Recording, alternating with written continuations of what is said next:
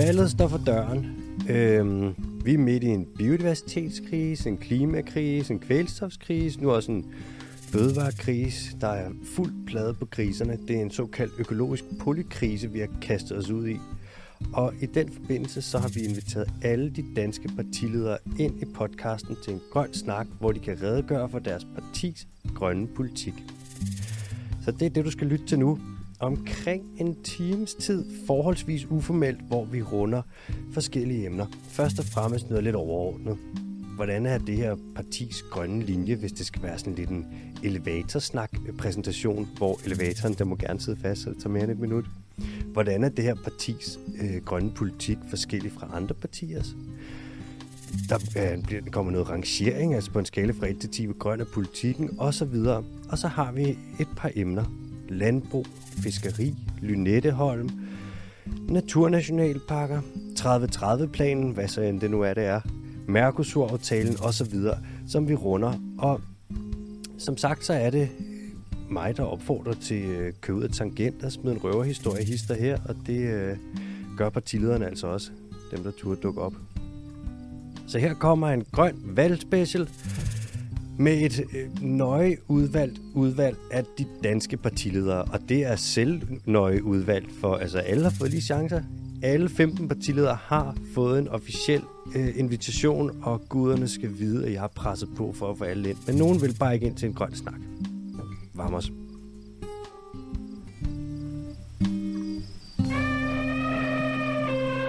Velkommen til Den Dyrske Teams podcast special. Valgspecial, kan man vel sige. Vi har i dag besøg af Pia Olsen Dyhr, partiformand for SF, Socialistisk Folkeparti. Velkommen til. Tak skal du have. Og mange tak, fordi at du vil være med. Det bliver mega sjovt. Det håber jeg i hvert fald. Det håber jeg sgu også. Ligesom vi startede før, I er virkelig, virkelig travlt. Ja, det må man sige. Det er ikke sådan, der er huller i kalenderen. Jeg begriber ikke, hvordan I gør det. Altså, jeg tror, vi snakker også noget. Altså over 100 timers arbejdsuge. 200 timers arbejdsuge nærmest. Nej, det tror jeg ikke, men 100 timer er nok rigtigt. Altså, jeg har ikke fri. Og det er sådan meget mærkeligt, det der med, at min datter er skemalagt, når jeg skal lave noget med hende, og står i min kalender. Det er ikke sådan decideret, at jeg automatisk er hjemme om aftenen. Nej, det er så vildt. Men man kan sige, at det er også intensiveret nu her, ja, hvor det skal være op til valg og sådan, ikke? Og det er jo kun et par måneder, så stille og roligt. Ja, jeg begynder at glæde mig til november måned, så tror jeg, at valget er overstået. Ja, og så kommer jul bagefter, hvor der bare skal hygges og slappes af. Altså, der skal vi nok forhandle finanslov, alt efter hvem der selvfølgelig vinder. Ja. Men nu må vi se. Det er jo ikke afgjort nu. Vi må se. Det bliver spændende. Det bliver i hvert fald, man kan godt fornemme, der er lidt røre i vandene nu her. Ja, også fordi, at nu er det jo en grøn podcast, kan man sige. Mm-hmm. Og det er jo noget af det, der virkelig er på spil ved det her valg. Det er det. Det må man sige. Jeg er jo biolog i øvrigt. Mm-hmm. Og du er jo vant til at blive interviewet og være meget i medierne. Så hvis jeg kommer med et spørgsmål eller noget, der er helt journalistisk ved siden af, så må du også lige række fingrene op og sige, ej, det er altså ikke sådan, der man interviewer Alexander Holm. Men altså, nu er jeg jo ikke selv journalist. Jeg er jo kantskinpoler og har arbejdet de fleste af mine år, før jeg kom i Folketinget i Danmarks Naturfredningsforening. Så jeg føler mig nok mere på linje med dig, end med journalisterne. Og bare vent, når vi skal snakke natur. Ja. Vi har jo, altså, nu har vi en klimakrise, og vi har en biodiversitetskrise, og nu har vi også fået en fødevarekrise, og så har vi jo også en kvælstofudledningskrise. Vi har lidt det, som vi kan kalde en økologisk polykrise. Og det, vi skal snakke om, det er jo, hvordan at SF vil fikse det her. Hvad skal Danmarks bidrag være? Og jeg tænker, vi starter med sådan at beskrive SF's grønne profil. For der er jo mange, der ligesom herop til valget, mig selv inklusiv, går meget op i alt det her med klima og miljø og biodiversitet. Men det med at gå ind og kigge på alle, 15 partiers politik ind på de her områder, det er altså ikke noget, man bare lige gør. Og så tænker jeg tror ikke, det er nemt i hvert fald at overskue. Det er det godt nok ikke. Og så tænker jeg, hvem bedre til at redegøre for partiernes politik på de her områder, end partiformændene? Jamen altså, jeg tror, hvis man kigger på SF, så synes jeg jo, altså alle siger jo noget i en valgkamp. Jeg tror, det bedste er at kigge på, hvad har man gjort? Vi er jo Danmarks ældste parti. Vi blev ældste grønne parti. Vi blev grønne i 70'erne med atommarcherne.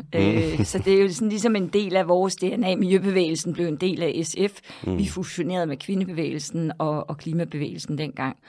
Vi er medlem af det europæiske grønne parti, som det eneste danske parti, og har været det lige siden jeg blev formand, for det var et af de krav, jeg stillede for at blive partiformand for SF. Det var, at vi skulle være en del af det grønne parti. Og det er jo fordi, jeg synes, vi har ligesom 2 søjler, eller hvad man skal sige. Vi har den der social retfærdighed, og så har vi det grønne. Og nu er der jo mange, der er grønne, men hvis man nu kigger på, hvad SF har gjort, så har vi jo fra starten af blandt andet kæmpet for vindmøllerne. Vi har jo kæmpet for blandt andet at få opryddet generationsforureninger i Danmark. Det første spørgsmål, der blev stillet i Folketinget, blev stillet af Margrethe Auken tilbage i 80'erne, jeg tror det var i 85, omkring den store giftforurening, der er over ved Høfde 42 på grund af Cheminova. Det var ligesom SF, der tog teten på den. Og i den her regeringsperiode med Socialdemokraterne ved roret, der har vi faktisk fået sat pengene af til en endelig oprydning af den giftforurening. Så der er sådan ligesom det lange seje træk. Og jeg ved godt, der er nogen, der siger, at vi skal løse det nu. Og det vil jeg også gerne. Men nogle gange tager ting desværre rigtig lang tid. Men det er jo ikke det samme, som vi ikke kæmper for det. Og vi indgår kompromiser. Det ved jeg godt, der er nogen, der siger, at man må jo stå fast. Men jeg er jo også optaget af, at vi kan flytte dagsordenen. Altså hver gang vi laver de der kompromiser, så er vi også med til at flytte nogen. Hvem havde troet, da SF sammen med det radikale Venstre og Enhedslisten og Alternativet stillede forslaget ved folketingsvalget i 19, at vi skulle reducere med 70% CO2 inden 2030, at det blev til virkelighed. Altså alle sagde, og jeg har virkelig mødt mange, det er simpelthen for vildt, det kan man ikke mene. Det var for ambitiøst, eller? Ja, det var alt for ambitiøst. Der var sådan lidt, jamen hvis vi ikke er ambitiøse, kommer vi jo aldrig i mål med klimakrisen. Nej. og så havde vi de der forhandlinger, og der var Alternativet så ikke med, fordi de ville ikke pege på Socialdemokraterne. Så det var også andre radikale, Enhedslisten og SF, der var presset Socialdemokraterne til de 70%. Og nu siger Socialdemokraterne, at de er stolte af det. Det er jo fint, men, og det er jo godt, at de er blevet klogere. Og Venstre og Konservative er jo også kommet med ombord. Men det viser det der med, at nogle gange så må man gå foran, så kan man presse de andre mere. Det er i virkeligheden været SF's rolle gennem tiderne. Det er sjovt, fordi det første punkt, jeg har her på listen, det er SF's politik på det grønne område. Altså sådan elevatortalagtigt. Og så har jeg skrevet som en lille note af sådan, elevator må gerne sidde fast. Altså du må gerne til længere end 1 minut, men den har du faktisk givet der. Ja. Og der er jo også det med, det lange seje træk der. Det tror jeg er meget godt at have i baghovedet, når man arbejder med klimakrisen og biodiversitetskrisen, for vi får altså ikke løst dem nu. Nej, og selv hvis vi laver alle beslutningerne nu, for eksempel på CO2, altså jeg mener, at vi skal være fossilfri allerede i 2040, hvilket jo er næsten lige om lidt. Ja. Men det tager jo tid så bagefter at vende det, fordi selvom vi bliver CO2-fri, så vil der stadig være det CO2, der er i atmosfæren, som skal til at forsvinde. Og det er jo derfor, det haster, fordi vi kan jo ikke, vi ellers risikerer vi, at varmegraden bliver så høje. Det går, at de falder bagefter, men vi er kommet over der, hvor afgrødet overhovedet kan være her. Vi kan jo bare se det i Danmark i øjeblikket. Altså en varm sommer. Jeg har hørt meteorologer sige til mig, det bliver den koldeste sommer, vi har de næste 10 år. Den sommer, vi lige har haft, så tænker jeg, okay, jeg synes, den var varm. Shit, jeg skal købe flere shorts. Det er vanvittigt. Ja, det er jo vanvittigt, for det viser jo også, hvad vi kommer til at opleve tørke i Europa og i det nordlige Afrika, og brænde, oversvømmelser og meget andet. Og det er jo ret skræmmende at tænke på. Det er det. Og det værste er næsten, at det kommer snigende, ikke? Nu har vi sådan med, kan du huske, var det sidste år, hvor der var så mange skovbrænde i Amazonas, og medierne blev ved med at være sådan, og Nordamerika og Sibirien, og alle var sådan... Australien. Ja, Grækenland, og alle var sådan, verden brænder. Og i år, der er endnu flere skovbrænde i Amazonas. Men nu har det jo været op at vende en gang, så man er sådan lidt, vi gider ikke høre om det mere, og så glemmer vi det lidt. Men det er ekstremt vigtigt jo stadig at pege på det og være sådan, det bliver kun mere fucked. Jamen også fordi, at der er nogle af de ting, vi ikke ser. Altså, vi mennesker handler jo ofte på noget, vi ser. Altså, det skræmmer os, når vi ser oversvømmelser i Tyskland, fordi det er tæt på os. Og det tror jeg påvirker os. Jeg har i hvert fald oplevet mange danskere, der siger, det var da vildt det der. Det var jo byer, der sejlede væk i Tyskland. Lige nu, når Rhinen tørrer ud, så siger folk også, produktionstyskland er jo sat ud af kraft, på grund af, at der ikke er vand, så de kan transportere. Shit. Det kan folk godt forholde sig til. Men det vi ikke ser, for eksempel på havets bund, altså når vandet bliver varmere, det gør det jo, når hele planeten bliver varmere, så kan koralrev jo ikke eksistere. De dør simpelthen, fordi det bliver for varmt vandet.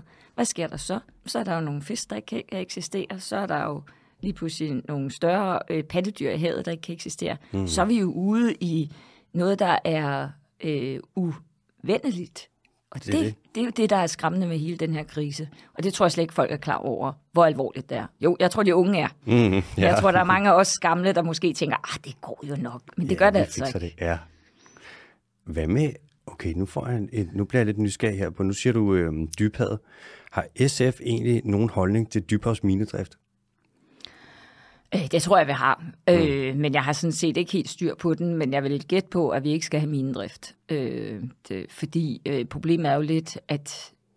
Altså, jeg kan i hvert fald se det med meget af det andet, når vi kigger på vores egen indre farvand. Altså, det der med at have bundtrawl og sådan noget, det smadrer jo både biodiversitet, men der har sådan set også nogle CO2-effekter. Og det er som om, det er usynligt, fordi så længe det er under vandet, så ser vi det ikke. Og vi bliver ikke konfronteret med det, fordi der er jo færrest af os, der faktisk dykker eller gør noget i vandet. Kommer ned på 200 meter, ja. Okay, fedt. Det er et godt svar, synes jeg. Ja. Og det er sådan noget, hvor jeg tænker, mand, det er verdens største økosystem, som man skal lige til at begynde at pløje. Og det er lidt svært at finde ud af, hvor står Danmark. Men det giver mig lidt håb. Men jeg tror, altså jeg er i hvert fald meget optaget af, at vi begynder at diskutere havet på en helt anden måde. Og jeg synes, de anbefalinger, der kommer fra EU-kommissionen, for eksempel det der med, at man skal lade 10% være urørt hav, og 30%, det er så inklusivt 10%, men de 30%, det skal sådan kigge, at vi sikrer biodiversiteten der, ikke? Det er jo en helt anden måde at tænke på, og vi skulle i virkeligheden også gøre det samme på land. Og mere. Men det er bare det der med at begynde at snakke procenter, og det er jo små procenter. Nu må jeg stoppe der, fordi nu springer du ind i et af mine spørgsmål til senere. Ja. Men du havde advaret om, vi skulle snakke natur, men det bliver først om lidt. Ja, undskyld. Det var fordi, det er noget, jeg er optaget af. Ja. Vi har næste spørgsmål. Det er et, som jeg sådan tænker, det er jeg i hvert fald selv nysgerrig på. Hvordan er SF's grønne politik forskellig fra andre partiers? Hvordan skiller I jer ud? Altså, jeg vil jo meget nødigt sidde og sige, at de andre gør ikke, fordi det synes jeg faktisk ikke er særlig fremkommeligt i politik. Det bruger vi alt for meget tid på at sige, at de andre kan ikke, eller sådan noget. Men jeg kan jo sige, der hvor vi selv bruger mange kræfter. Vi har brugt mange kræfter på klimakrisen, også gennem historien. Vi er meget optaget af natur, og har også i den her regeringsperiode, og det ved jeg, fordi det var mig selv, der forhandlede pengene igennem, der var det SF, der sikrede 888 millioner kroner til natur i Danmark. Og jeg ved, at alle snakker klima, men der er meget få, der faktisk snakker natur. Og da vi sad ved og forhandlede det ved finanslovsforhandlingerne, så var det meget tydeligt, at det var SF, der skulle have noget på natur. Og jeg tror, de andre havde det sådan lidt, er det ikke godt nok det, der ligger? Nej. Og jeg blev ved. Og jeg blev ind til finansministeren og sagde, hvad er det, der skal til for at gøre dig så frisk, piger? Og så sagde jeg til sidst, så giv mig et biodiversitetsråd. Hvis du ikke vil give mig en biodiversitetslov, så tager vi rådet, så tager vi loven næste gang. Yeah. Og det er jo, fordi jeg er rundet af den grønne bevægelse. Jeg tror, at det er derfor, det står så højt på min dagsorden, også når vi forhandler. Så det er ikke kun noget, der sådan er integreret på ordførerniveau. Det er sådan set noget, der er gennemført i hele partiet. Natur står højt hos os, også fordi vi har i Danmark et helt forkvaklet forhold til naturen. Jeg tror, det er blevet bedre af corona.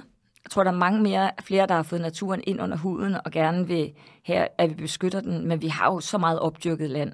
Så på den måde tror jeg, at vi sætter naturen rigtig højt. Og det er et af vores primære krav til næste regering. Det bliver naturens lov. Det er bare for at sige, at det er vigtigt for os. Og så er vi også dem, der har kæmpet for generationsforureningerne gennem tiden. Det nævnte jeg selv tidligere, ikke? Men det er, at jeg ringede jo selv til Bjarne Hansen, som er, hans far hedder jo Ravå. Ravå, det er sikkert ikke alle kender ham, men det var ham, der fandt ud af det her, at der var en giftforurening efter Cheminova. Han så fiskene dø, han så måger dø, han så selv får og andet faktisk få nogle ret alvorlige skader. Og så begyndte han jo at grave i det, og hans søn, der hedder Bjarne Hansen, overtog den her sag og kæmpede videre, og vi har samarbejdet med dem hele vejen. Så da jeg ringer til Bjarne og siger, at nu har vi afsat penge, 624 millioner, tror jeg det var. Så begynder han at græde. Så begyndte jeg at græde, og han begyndte at græde. Og han er vestjyde, han begyndte at græde. Okay, shit. Så det var stort. Han blev faktisk helt mundlam. Han var meget stille meget lang tid. Forstår man det også godt. Det er også en stor ting. Ja. Okay, 3 hurtige. Ja. Jeg er ikke så hurtig, men... Nej, og det er sådan... det er lidt nogle halvnørdede nogen, og det er også... Og du må gerne svare, ved ikke, Fordi nu, det er bare noget, der lige kommer til mig nu, hvor vi snakker natur. Ja. Vildsvinhegnet, skal vi fjerne det? Ja, det synes jeg. Ålefiskeriet. Vil du vide, hvorfor? Vi har faktisk næsten ikke tid, Pia. Nej, okay. Jeg tænker også, den er der sådan, det er jo fuldstændig skørt, vi har hegnet landet ind. Jamen, og du kan jo heller ikke hegne ind mod vildsvin. Altså, de graver jo under. Altså, der er hul i hegnet. Og... Jamen, hvis der er nogen, der kender vildsvin, så graver de jo flere meter under. Så du kan ikke holde dem inde. Christian Thorborg sagde engang til mig, undskyld, nu går jeg ud af en sådan men Christian Thorborg var jo SF's fødevareordfører i mange år for Vestjylland, er død i dag desværre, efter en tragisk bilulykke. Han sagde til mig, så sagde han, de der 3 grise, jeg har gående hjemme på marken, dem kan jeg ikke engang holde inde. Selvom jeg har et stort hegn og prøver at holde dem inde, de smutter ud hele tiden. Så tror vi virkelig, vi kan holde vildsvin ude. Det er jo dumt. Ja, det er det, og det koster os 80 millioner. Ja, det er skørt. Skal vi gøre noget ved ålefiskeriet? Kritisk troede jo. Ja, altså vi er nødt til at kigge på det, fordi der skaber udfordringer for vores havbund. Men jeg ved ikke, om jeg vil forbyde det, men jeg vil i hvert fald gerne have, at vi får kigget på en eller anden form for løsning af det. Og så, vi har også det med lidt krybskytteriet i Danmark. Ulveskytteriet og sådan. Skal vi sætte mere ind over for faunakriminalitet? Ja, jeg synes, det er meget alvorligt. Og jeg kan jo godt høre danskere, der siger, ja, men ulve hører ikke til i Danmark, det er sådan noget sludret. Altså, de har været hele tiden. Ja, og ulve vandrer. Og selvfølgelig kan jeg godt forstå, at man kan være bange for dem. Men jeg tror, det er vigtigt at huske på, at ulven er altså også bange for mennesker. Ja, så, og der har ikke været et ulveangreb i Skandinavien siden 1878. Ja, men der er jo mange myter. Ja, det er rigtigt. Og det skal man jo selvfølgelig have noget åbenhed overfor, men det er altså ikke det samme som, at man må gå ud og skyde en ulv. Nej, og voksne mennesker skal ikke være bange for røverhistorier. Nej, det er måske en god pointe. Hvor tænker du, Pia, hvor mener SF, at vi skal lægge vores energi, hvis vi virkelig skal være et grønt foregangsland? Jeg vil altså helst ikke vælge. Jeg mener, vi godt kan mere på én gang. Men jeg mener seriøst, at vi skal gøre noget for vores biodiversitet. Altså, nu har jeg lige været på Røsnes i forgårs. Der har vi en fransk bredpandet sommerfugl, som er det eneste sted i verden, den findes. Og det er lige præcis på Røsnes. Og der har det sådan lidt, når vi siger til Amazonas, at de skal passe på deres biodiversitet, så er det jo latterligt, at vi overhovedet diskuterer en motorvej hen over Røsnes, der hvor der er en sommerfugl, som er unik i verden. Ja, det er nemlig hykleri. Så vi er nødt til at tage biodiversitetskrisen meget mere alvorligt og forvente den tilbagegang, der er i biodiversitet i Danmark. Og så mener jeg jo, at det er en bunden opgave at løse klimakrisen for vores børn og børnebørn. Det kan man ikke snakke så udenom. Det kan måske være sådan en 2 fluer med et smæk. Jeg mener godt, man kan kombinere det. Og det er jo også det, vi kan se, sådan, når vi har noget god, rig natur, så binder det rigtig meget karbon. Og hvis vi får genetableret tørvemose, altså højmose, lavmose og alt sådan noget, ikke? Det binder også CO2. Ja. Fuldstændig vanvittigt. Nå, jeg har det sidste... Men det er også sjovt, fordi hvis vi bygger vindmøller til havs, nogle af dem, vi har gjort til havs, de har faktisk også skabt mere biodiversitet. Ja, med på deres fødder der, hvor der kommer... Ja. Men også fordi, at der er jo ikke fiskekutter på samme måde. Så vi kan jo se blandt andet torsken søger derhen. Ja, det er jo interessant. Rigtigt? Ja. Den har måske også sådan lidt helle, hvis den kommer helt ind. Det er sådan en... Den er kontroversiel tit. De bruger det med boreplatform nu, hvor du kan se, det er de mest biodiverse zoner overhovedet i havet. Det er nogle boreplatformer over i den kaliforniske bugt. De der aggregater, de har med søjler, der går på tværs af vandsøjlen og alting. Ja. Biodiversiteten stikker helt af. Så der er jo olieselskaber, der siger, så er det jo godt for biodiversiteten. Men så er der så nogle klimaproblemer med olien, men det er der jo ikke med vind. Det er rigtigt. Så. Det er lidt mere win-win. Ja, det er nemlig. Eller win-win. ja. Okay, så det sidste er de overordnede spørgsmål, før vi går ind i nogle emner. Nogle lidt mere konkrete emner. Hvis du skal sige på en skala fra 1 til 10, hvor 1 det er kulsort, altså det er ren Mordor. Det er Sauron har vundet i Ringenes Herre. Ja. Og 10, det er sådan, altså, det er en hver biologs våde drøm. Ja. Hvor grøn vil du så sige, at SF's politik er? Der tror jeg, at være ærlig at sige, jeg tror, vi er en 7'er. 7-8'er. Jeg vil helst sige 10, men vi indgår jo kompromiser, og det vil godt nok gøre, at nogen vil sige, at vi ikke kan tillade os kalde 10, men hvis jeg bare kigger på SF's politik isoleret set, så vil jeg sige 10. Ikke dårligt. 7,5, og så lidt rådrum til fri leg. Og så nu, hvor det grønne kommer på dagsordenen, så kan det jo være, at det sådan, næste gang bliver 8,5. Og så stille og roligt. Måske en dag, man kan springe skalaen. Det kunne være vanvittigt. Det kunne være super, hvis det var det, vi begyndte at debattere, i stedet for arbejdsudbud og international arbejdskraft. Og det skal vi overhovedet ikke snakke om her. Nej, men det er jo meget sjovt, fordi nogle gange, når jeg snakker politik med journalister, så siger jeg, ja, det der natur, det er jo sådan noget blødt politik, mens økonomisk politik og arbejdsudbud, det er jo hard politik, bare sådan ligesom, hvad? Ja, hvor skal menneskene være, hvis verden er død? Det er, det er så fjollet. Ja, det er en meget mærkelig måde at opstille verden på. Er du klar til et konkret spørgsmål her på det første emne? Noget, der er meget op at vende for tiden. Noget, der også virkelig kan skabe noget debat. Noget, hvor der flyver. Det er lige før, at folk kommer op og slås over det. Altså. Landbrug. Hvordan gør vi vores landbrug grønt i Danmark? Og her tænker jeg jo for eksempel også, 62% af Danmark bliver brugt til landbrug. 80% af det her bliver brugt til at lave foder. Og er det også sådan, at SF vil gøre noget for at ændre vores fødevaresystem, så der bliver frigivet plads til, som sagt, natur og klima og biodiversitetstiltag? Jamen, jeg mener, der skal være mindre dyrehold. Og hvis der skal være mindre dyrehold, så behøver vi også mindre foder. Også mindre import af soja. Fordi det er jo ikke kun i Danmark, vi producerer foder til vores eget dyr. Det er jo også import af soja. Der synes jeg, det er meget positivt. Der er nogle af økologerne, der begynder at nu lave andre veje i forhold til... Hvad var det, hestebønner? Eller ja, det er hestebønner. Ja. Det synes jeg blev helt glad indeni, da jeg så Thise Mejeri og de der økologiske bønder sige, vi gør det med hestebønner, og så slipper vi for import af soja. Så der er jo nogle veje i det her. Jeg synes stadig, vi skal have dyrehold i Danmark, men jeg synes, det skal begrænses. Og det, jeg tror, der bliver væsentligt, det er at få frigivet marker til natur og klima. Jeg kunne godt tænke mig, at Vadehavet slet ikke blev dyrket. Fordi jeg kunne godt tænke mig, at vi førte det tilbage til, at det faktisk er Vadehav og ikke drænet. Og der bliver vi nødt til, og vi har jo lagt ind, at vi faktisk kan opkøbe landbrugsjord. Vi har også foreslået, at man skulle lave en afgift, hvis man vælger ikke at sælge noget af det, der er sårbar landbrugsjord til staten, så kan man blive pålagt en afgift. Og det er simpelthen, fordi vi vil lave et ekstra pres til landmændene i forhold til at sælge. Det der med bare at sige, at vi vil gerne vil købe jeres jord, det er ikke det samme, som folk gerne vil sælge. Hvis man lægger en afgift på, så er der måske et øget pres. Og det er, fordi vi kan se, det er en måde, Danmark kan bidrage på. Altså, vi har alt for meget opdyrket areal i forhold til resten af verden. Og så bliver vi nødt til at også diskutere, hvad der er for nogle fødevarer, vi skal have i fremtiden. Jeg kunne godt tænke mig, at de blev forædlet mere. Jeg ryster mig nogle gange på hovedet, når jeg hører, at danske svin bliver sendt til Italien for at lave parmaskinke. Som vi køber i Danmark. Som vi køber i Danmark. Altså, hvorfor er det, vi ikke forædler? Hvis vi skal have svin, hvorfor forædler vi det så ikke noget mere? Og jeg synes også, at vi skal have færre svin, end de 25 millioner, vi har i dag. Men for eksempel Pirtesminde, som er et økologisk brug, som har svin, der går ude. Og det her, det er ikke en reklame eller sådan noget, men de har jo for eksempel uldsvin, som er en traditionel art i Danmark, hvilket jeg jo synes er rigtig positivt.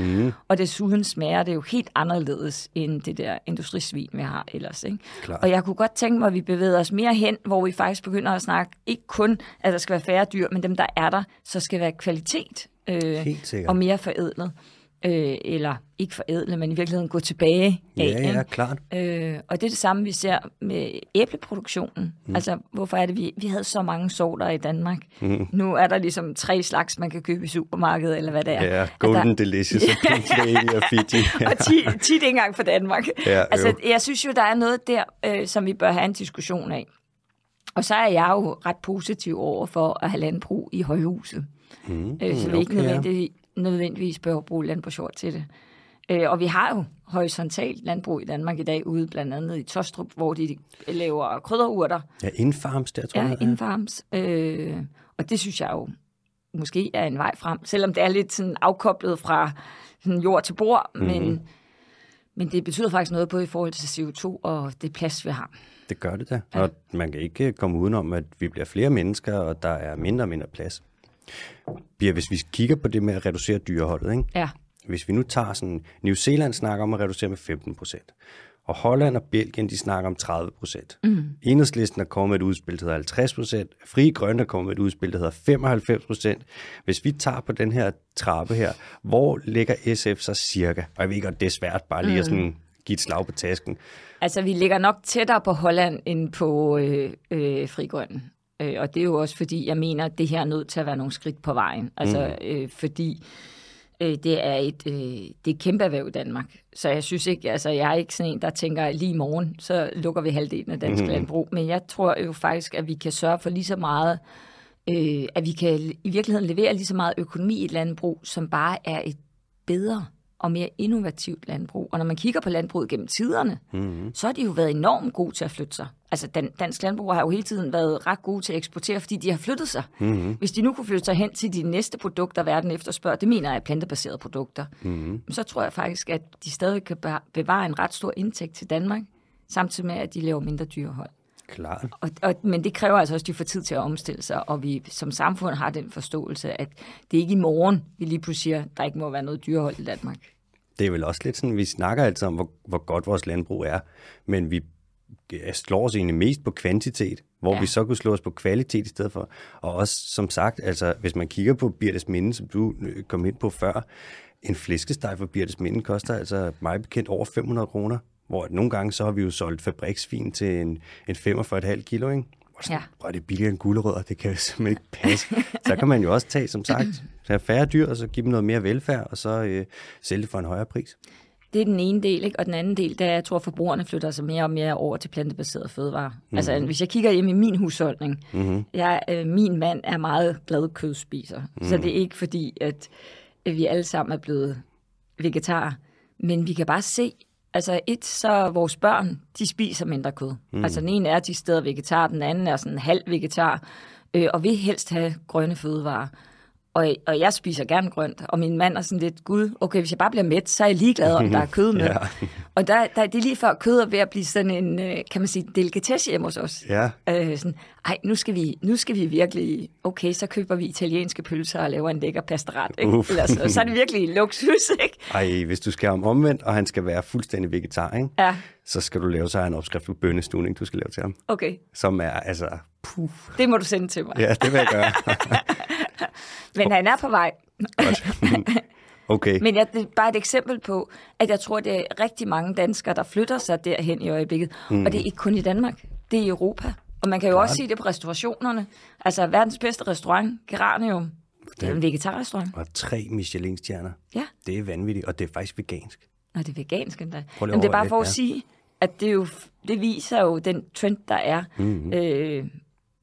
når det er toprestauranter, kan godt gøre det uden kød, ikke? Præcis, og man så alligevel skal stå på venteliste 2 år for at komme ind og spise, ikke? Nogle grøntsager, det er...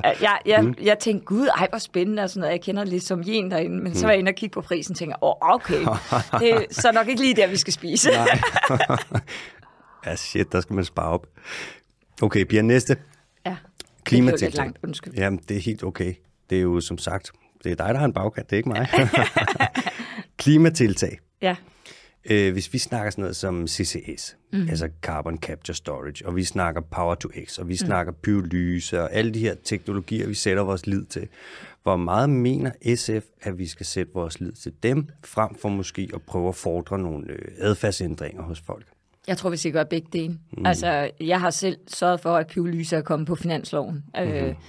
Fordi jeg mener, det er en god måde i forhold til landbruget at kigge fremadrettet, om vi kan binde noget CO2. Men jeg mener, det betyder da mindst, og måske... jeg synes, det betyder mere, det vi laver i for eksempel, hvis vi bruger noget landbrugsareal og laver tørv. Altså, lad det blive til tørv eller mose eller andet, så binder vi jo meget mere CO2. Det giver mening. Klart. Men det er ikke det samme, som jeg ikke synes, vi skal satse på det andet, fordi jeg tror også, vi skal gøre det andet, for det tror jeg er en løsning for hele verden. Fordi vi gør det ikke med et knips. Der er mange ting, der skal til, og jo flere, kan man sige, jo flere brikker man har på spillepladen, jo større chance er for, at vi kommer i mål. Det er vel også, godt svar. Det er vel også det sådan, på den ene side, vi skal stoppe med at udlede så meget, og så samtidig så skal vi jo også satse på at fiksere, fordi at det, vi har udledt, det er jo sådan, det skal vi sgu have ned igen, ikke? Jo, og jeg tror jo mest på CCS, altså hvis jeg skal kigge og pyrolyse, og for eksempel noget af det, de kommer til at lave på Amagerværket, eller det er noget af det, de prøver at gøre lige nu, så vi kan være CO2-neutrale i København i 2025 allerede. Det vil jo være helt vildt fantastisk. Ja, det vil være vanvittigt. Det er jo, at de gerne vil fange CO2'en, og de har faktisk demonstrationsanlæg nu. Så hvis de kan lykkes med det her, så kommer de til ikke at udlede CO2 fra Amagerværket, på trods af, at de brænder affald af til vores varmeforsyning. Og vi skal jo have varme også i fremtiden. Det skal vi. Men hvis vi så kan binde det CO2 efterfølgende, så er det vil jo være fantastisk. Det vil da være for vanvittigt. Og den teknologi kan jo eksporteres til resten af verden. Problemet er jo lidt, at resten af verden brænder jo ikke deres affald, de putter det på lossepladser, og der er jo så metangas, som man ikke kan styre på samme måde, som man kan med det her. Så jeg tror på begge dele. Ja, det er jo også altså hurtigt, når det bliver det der teknologiske spørgsmål der, ikke? Men det skal ikke være et fix. Altså, det skal jo blive til virkelighed. Men, og derfor skal man jo heller ikke sige, at vi kan lade være med at gøre det andet, fordi nu kommer teknologien om 20 år. Ja. Altså, jeg tror kun, at teknologien kommer, hvis vi stiller krav om, at den skal komme. Altså, at vi siger til for eksempel alle affaldsværker i Danmark, I skal binde jeres CO2 inden, jeg ved ikke, 2025 eller 2030, så tror jeg sådan set, at teknologien kommer meget hurtigt. Og det er jo belært af erfaring, da vi lavede, eller jeg var ikke med til det, fordi det var ikke gammel nok til, men da man lavede FN-beslutningen omkring ozonlaget, der besluttede man jo, at man ikke måtte bruge freon 5 år efter, fordi vi gerne ville lukke hullerne i ozonlaget. Så lavede de en beslutning om det i FN, og 5 år efter ville der ikke kunne bruges freon. Og det betød jo, at virksomheder som Vestfrost og Gram, som var store kølevirksomheder i Danmark, der havde køleskabe og køleelementer på deres lager uden freon, lige pludselig kunne eksportere, da de ikke kunne hidtil. Så teknologien var der, men den fik ikke det der boost under sig. Den skulle have et push. Ja, og det er lovgivning, og det tror jeg også er forudsætningen for, at noget af det her lader sig gøre. Det er ikke kun, at vi håber på teknologien, vi skal også pushe den. Vi skal sætte vores penge på en masse forskellige heste. Det er også det. Klimakrisen er jo ikke en lille simpel sag. Det er jo ret komplekst. Ja. Den skal jo angribes fra alle vinkler, kan man sige. Ja, jeg har det selv sådan, at jeg var ude på Foulum for at se, at det her... Altså, ja, det er en lille anekdote, men jeg var ude og se sådan et stort anlæg, de havde, hvor at de brugte menneskers lort og tis og lagde det under pres. Det krævede så rigtig meget energi, men det kunne de få brændstof ud af, altså til fly. Er det rigtigt? Og det synes jeg var helt vildt fantastisk. Wow. Altså, hvis jeg kan flyve på mit eget tis i fremtiden, så kan jeg godt leve med at flyve. Er du galt, så skal jeg da på ferie. Men det var for at sige, altså, alt er jo ikke bare sådan noget, man håber på. Noget af det er faktisk i udvikling. Det er vildt, hvad man kan komme på. Altså, det er fandme de seje, de der ingeniører. Ja, og idémager. Okay. Ja, nu har vi. Jeg ved, at vi skal snakke natur, og vi skal snakke fiskeri, og de to tror jeg kommer til at fylde mest. Så jeg har 2 hurtige først. Ja. Den ene, det er Mercosur-aftalen. Den her aftale, hvor at skal Europa sælge benzinbiler eller dieselbiler til Sydamerika til gengæld for billigere soja og oksekød? Eller skal vi skrive under på den her aftale, eller skal vi lade være? Altså det absurde med Mercosur-aftalen, der er den blevet forhandlet i 30 år eller sådan noget. Det er en meget, meget gammel aftale, og det mandat, der ligger i Folketinget, det er forældet. Og vi har faktisk foreslået i Folketinget, at vi skulle forny det, fordi der skal stilles nogle andre krav i dag. Og jeg mener i virkeligheden, at det er det, vi skal arbejde på, fordi den der aftale, den giver ikke mening. Godt. Det var nej. Ja. Og så Lynetteholmen, også en politisk varm kartoffel jo. Skal vi færdiggøre byggeriet, eller skal vi bare trække håndbremsen? Jeg har det faktisk lidt ambivalent med Lynetteholmen, fordi jeg er optaget, at vi kan klimasikre København. Og den diskussion vil jeg rigtig gerne have med københavnerne. Hvordan gør vi det? For hvis vi ikke gør et eller andet med klimasikring, så kommer vi jo til at se oversvømmelser i Indre By, blandt andet. Og der er nogle muligheder. Mulighed af en dæmning. Det vil jeg synes var rigtig trist, en betondæmning. En mulighed af en ø, med strand og skov til københavnerne. Det kunne være Lynetteholmen. Problemet er bare, at diskussionen om Lynetteholmen er havnet i 35.000 boliger, i stedet for at have diskussionen om, hvad er det for en klimasikringsanlæg, vi skal have. Og jeg er ikke sikker på, at der skal bo 35.000 ude på Lynetteholmen. Altså, men til gengæld kunne jeg godt lide, at vi kunne få en strand til københavnerne og noget grønt til københavnerne i etableringen af en Lynetteholm. Så den debat ville jeg egentlig have, vi havde. For jeg kan ikke se, hvordan vi kommer udenom at klimasikre København. Det vil jeg gøre på en eller anden måde. Så jeg har egentlig åbnet spørgsmålet lidt op, og jeg har også skrevet det på min Facebook, hvor folk bare siger, du skal bare sige nej. Men jeg synes ikke, det er så simpelt, fordi hvad skal vi så gøre for at klimasikre København? Og der mangler jeg et andet svar, og derfor er jeg stadig positiv over for Lynetteholmen. Helt sikkert. Hvad med Kattegat-forbindelsen? Den har jeg sagt nej til, meget tydeligt. Og SF siger nej til den, fordi jeg mener, at altså, det giver ikke mening. Det er jo bare for infrastruktur fra Østjylland til København. Og jeg vil sige, jeg er ikke begejstret for Mols-linjefærgen, fordi de udleder lige så meget som fly. Så der kunne være nogle argumenter for at lave en forbindelse. Problemet er bare, at vi får et trafikspring, som er et vedvarende CO2-tryk.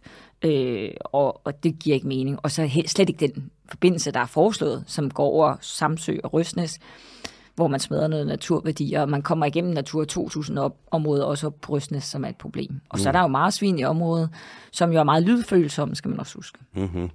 Og så flere motorveje, det er sådan lidt...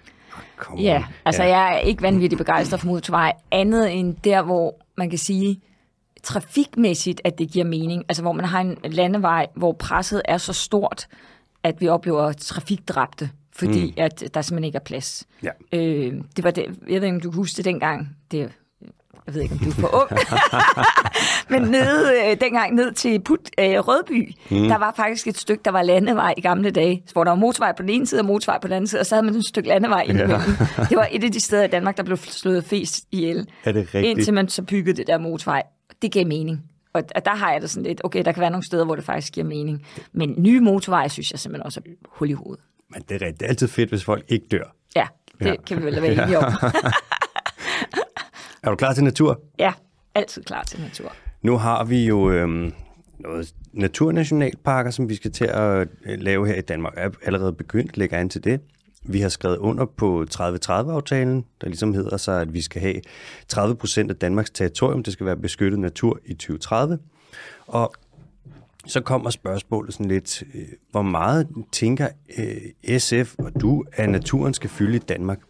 Og det er jo sådan, at sætte en procentsats på det ved jeg godt, det er tricky. Lige nu ligger den jo på 1%, 2%, hvis man strækker den, ikke? Men hvor meget skal den fylde? Ja, altså jeg synes jo, den skal fylde meget mere. Altså jeg vil gerne op på de 30%. Det mener jeg sådan set skal være ambitionen. Og det er jo... Noget af det skal være urørt natur. Altså minimum 10% skal være urørt natur af de 30%, som jeg ser det. Og vi har jo meget lidt urørt natur. Altså jeg tror, at det er helt oprindelige natur. I Danmark har vi vist et lille stykke nede ved Sorø eller sådan noget. Ellers har vi ikke noget. Og det er jo et problem i Danmark. Jeg kan se steder, hvor vi begynder at genetablere både skov og noget oprindelig natur, fjerner drænene osv. Og det er jo fantastisk at se, at man kan genetablere det, men det tager jo mange år at gøre det. Det er jo ikke noget hurtigt fix. Og så vil jeg også gerne have, at vi har sådan nogle mere sammenhængende naturarealer, så vi faktisk har dyr, der kan bevæge sig. Fordi den der diskussion om naturnationalparker, hvor folk siger til mig, jamen så sulter dyrene jo. Jamen det er jo fordi, de ikke har store nok arealer. Altså de skal jo store nok arealer til, at det bliver naturligt for dem at søge et andet sted hen og spise. Fordi sådan er det jo ude i naturen. Altså hvis du tager til det nordlige Sverige, så er det jo ikke sådan, at der er nogen, der tager ud og fodrer dyrene i vinterperioderne, vel? Fordi der skal de jo selv sørge for det. Det er jo naturens gænge.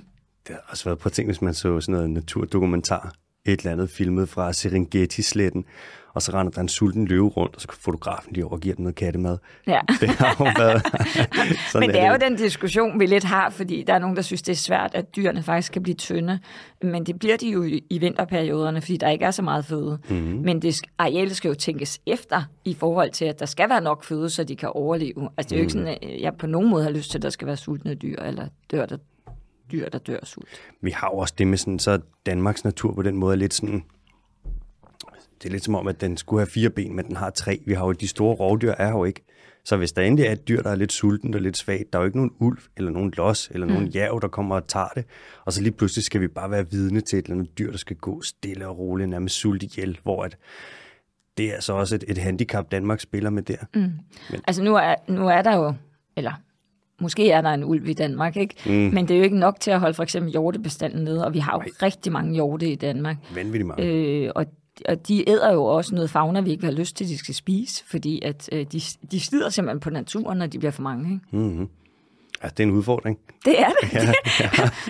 Det jo er meget interessant. Jeg kan i hvert fald se det der, hvor jeg har sommerhus, at antallet af rådyr er virkelig steget. Ikke? Vi synes jo, det er hyggeligt, for så kan vi gå og kigge på dem. Men vi kan også se, at det faktisk er med til at presse skoven, som vi har etableret på. Vi har sådan noget landbrugsareal til vores sommerhus, og der har vi lavet en masse skov. Både egeskov og fyr og sådan nogle traditionelle gamle arter.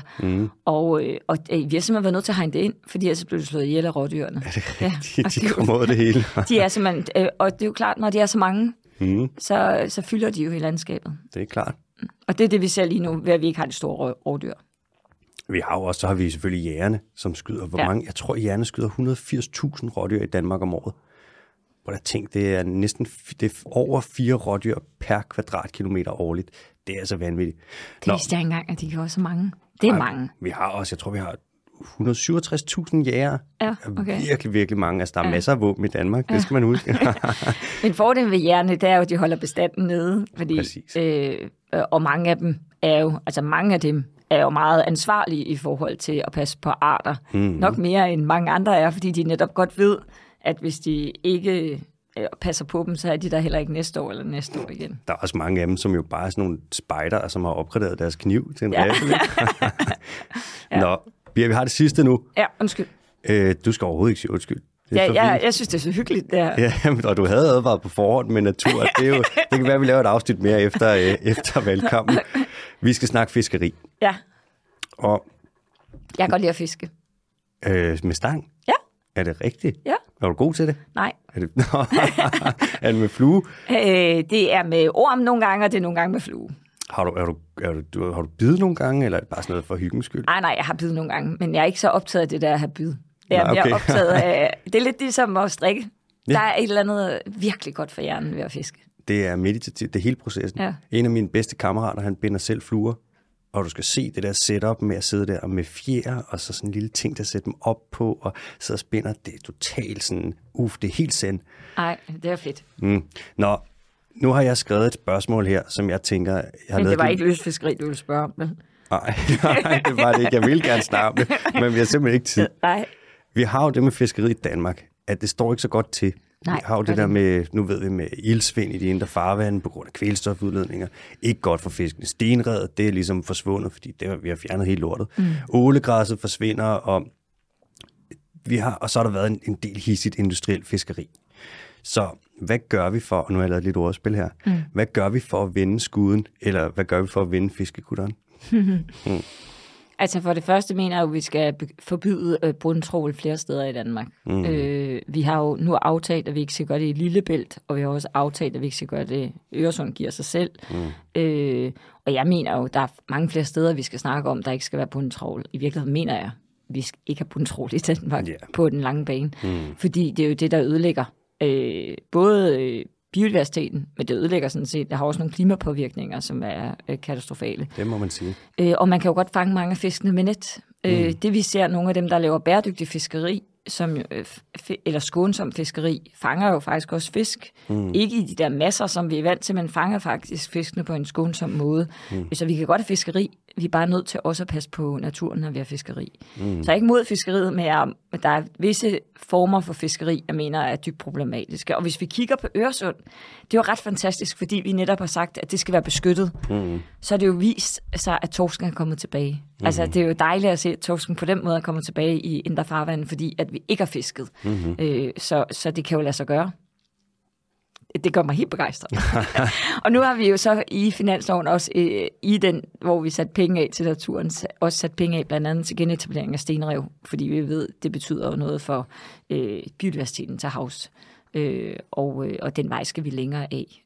Ålegræs er også en relevant dagsorden, både i forhold til Lynetteholm, hvor vi har genetableret en del af Lynetteholmen. Det var faktisk, at vi fik ind SF i aftalen, at man skulle lave boblegardiner for netop at beskytte ålegræsset. Det samme er ved Røsnes. Grund til en af problemerne med motorvejen, det er jo også ålegræssen. Helt sikkert. Så.